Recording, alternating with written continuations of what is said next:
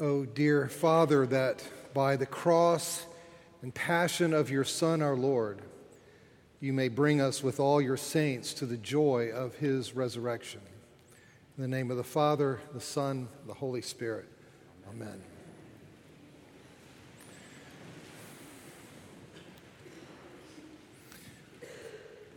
Our epistle and gospel readings on this fifth Sunday of Lent provide two compelling and contrasting images of Jesus. One, we find him in Hebrews lifting loud cries. And two, we find him in John's gospel, himself being lifted up in victory. Lifting loud cries on the one hand, being lifted up on the other in victory. First, from the letter to the Hebrews, we find Jesus praying with loud cries and tears. I find that to be quite striking. Listen to verse 7 of Hebrews chapter 5. In the days of his flesh, Jesus offered up prayers and supplications with loud cries and tears to the one who was able to save him from death. Pause. The actual preposition in the text is not from death, but it's out of death. And so it really should read, to the one who was able to save him out of death. And he was heard because of his reverent submission. This is not, friends, this is not that momentary, doubting, and fearful prayer of the Garden of Gethsemane. But this is an over the course of his life, open-eyed, resolute prayer. Something along these lines. Lord, I know the shame of the cross is coming. I beg for the joy on the other side. Please, that you, as their loving Father, may forget their sins. Jeremiah 31, Hebrews 10. And that I, their brother, may stand. I and the children you are giving me. Hebrews 2:13. Happily, when our Lord prayed, Father, if it be your will, let this cup pass. In the Garden of Gethsemane, the Father said, no. He said no to the Garden of Gethsemane prayer to be delivered from death, so that he could say yes to this larger, in the days of his flesh prayer, to be delivered out of death. Here is an amazing portrait of just who it is who came after you and me. Broken emotionally, touched in the deepest portion of his being as a characteristic trait, not just on one night, with all that has marred, all that wounds, and all that disfigures you and me. These loud cries and tears that he offered up over and over and over again in the days of his flesh, knowing that the cross means taking your shame and mine, your guilt and mine, becoming your sin and mine, being cursed for your sake and mine. You and me, we move him to tears. It took something that happened to my friend Sam to help take this deeper into my own soul.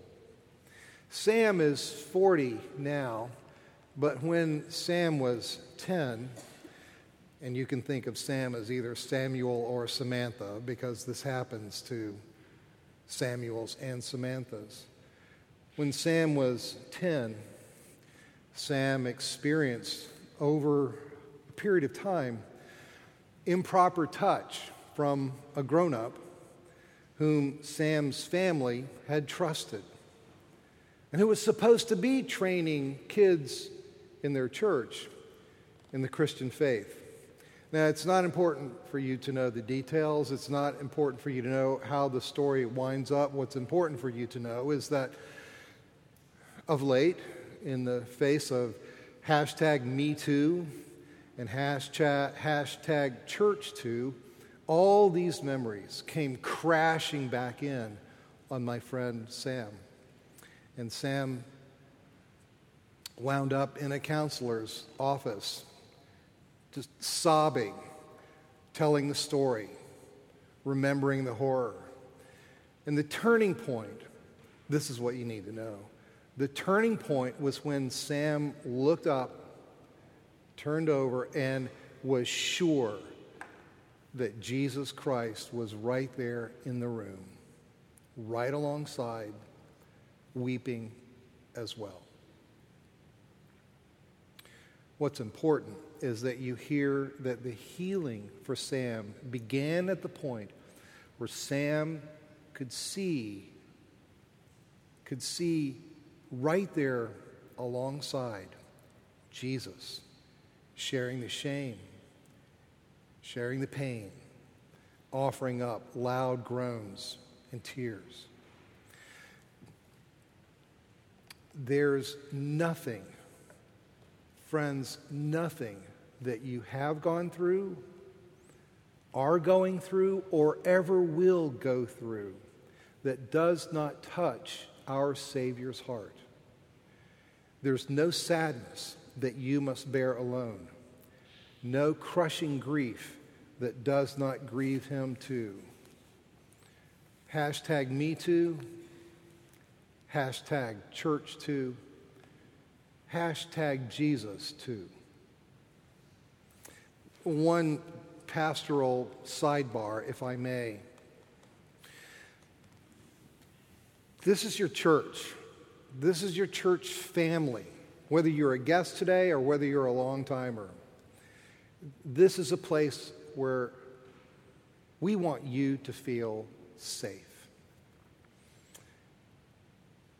where you need not to fear physical or verbal abuse, emotional bullying, unwanted, inappropriate touch, and then to meld concerns about violence that's going on in our country in general as well. I just want to say, you'll note that we're in the process of upgrading our overall security measures. All of our leaders undergo and have undergone for years safeguarding training for the sake of our children. Your clergy, we've committed ourselves to the Lord, to one another, and to you to be a healing and trustworthy, not a harmful and threatening presence to you. And if you're ever concerned, or if there's a story that you need to tell, please let us know.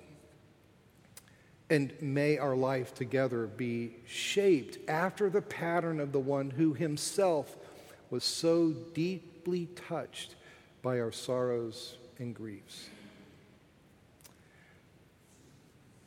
So, first we find Jesus praying with loud cries and tears. And then second, we find him being lifted up himself in victory. Here in John's gospel, we find Jesus anticipating his death up on the cross as a victory. Listen to John 12, verses 31 through 33. Now is the judgment of this world. Now the ruler of this world will be driven out. And I, when I am lifted up from the earth, will draw all people to myself. Unless we misunderstand what he means by being lifted up, John explains, he said this to indicate the kind of death he was to die. Here, Jesus almost imperiously anticipates his being lifted up into the air. the air being the place in the ancient world in which the demons reside. Because his being lifted up on the cross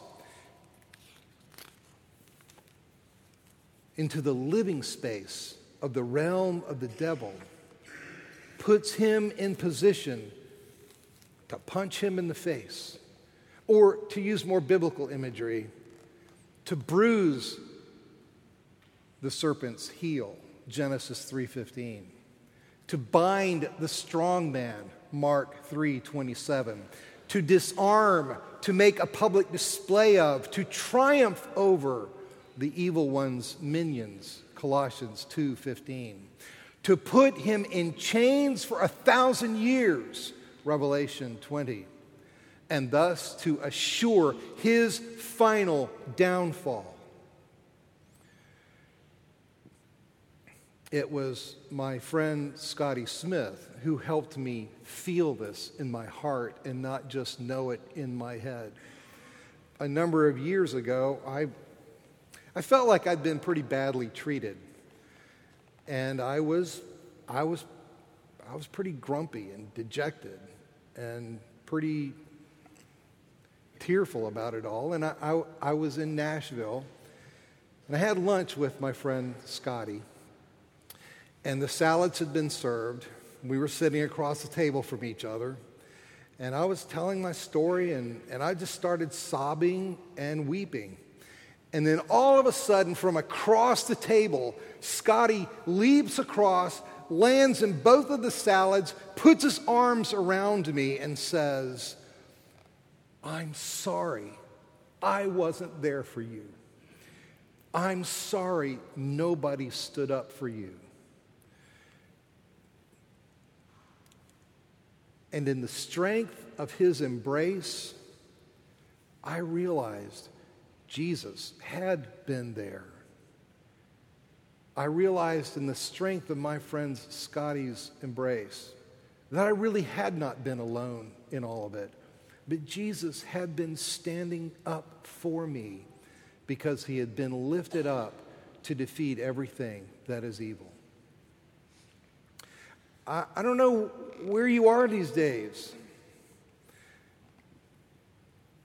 I know some in the room are feeling utterly defeated and dejected over something. I know that some of us are in the grips of addictions or obsessions or passions we just don't know how to control. I know that some of us are puzzling through relationships we can't figure out.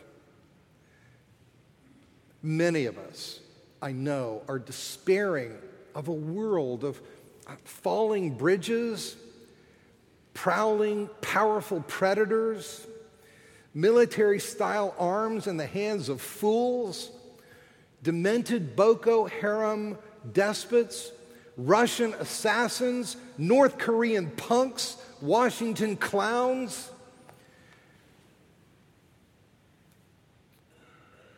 And here's the thing. Evil, for many people in the West, has been secularized, psychologized, politicized. But maybe you're ready to entertain the ancient wisdom that there's more than flesh and blood at play in all of this. That just maybe there are more sinister forces that Paul calls principalities and powers, spiritual hosts of wickedness in the heavenly places. That perhaps, just perhaps, part of the reason Jesus allowed himself to be lifted up on that cross in the air was to drive out the ruler of this world, to punch the devil, the great divider, in the nose, and to give power to your prayers of how long, O Lord, will you stand for resistance to your kingdom of righteousness and justice and peace?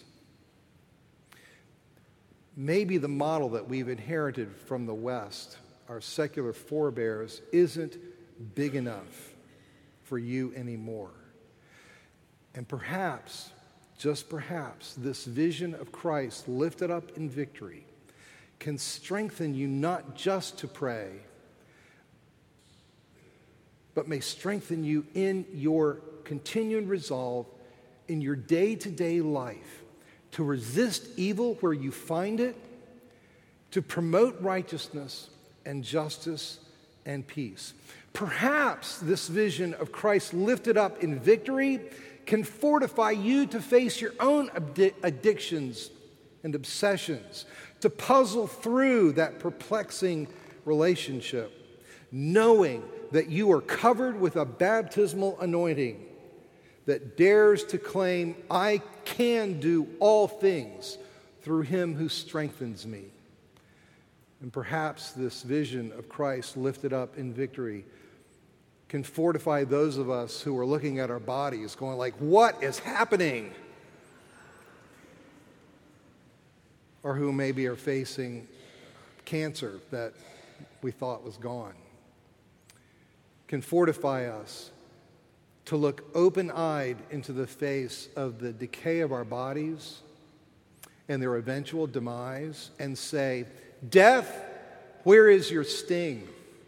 Grave, where is your victory? Thanks be to God who, through the one who is lifted on high for us, gives us the victory through Jesus Christ.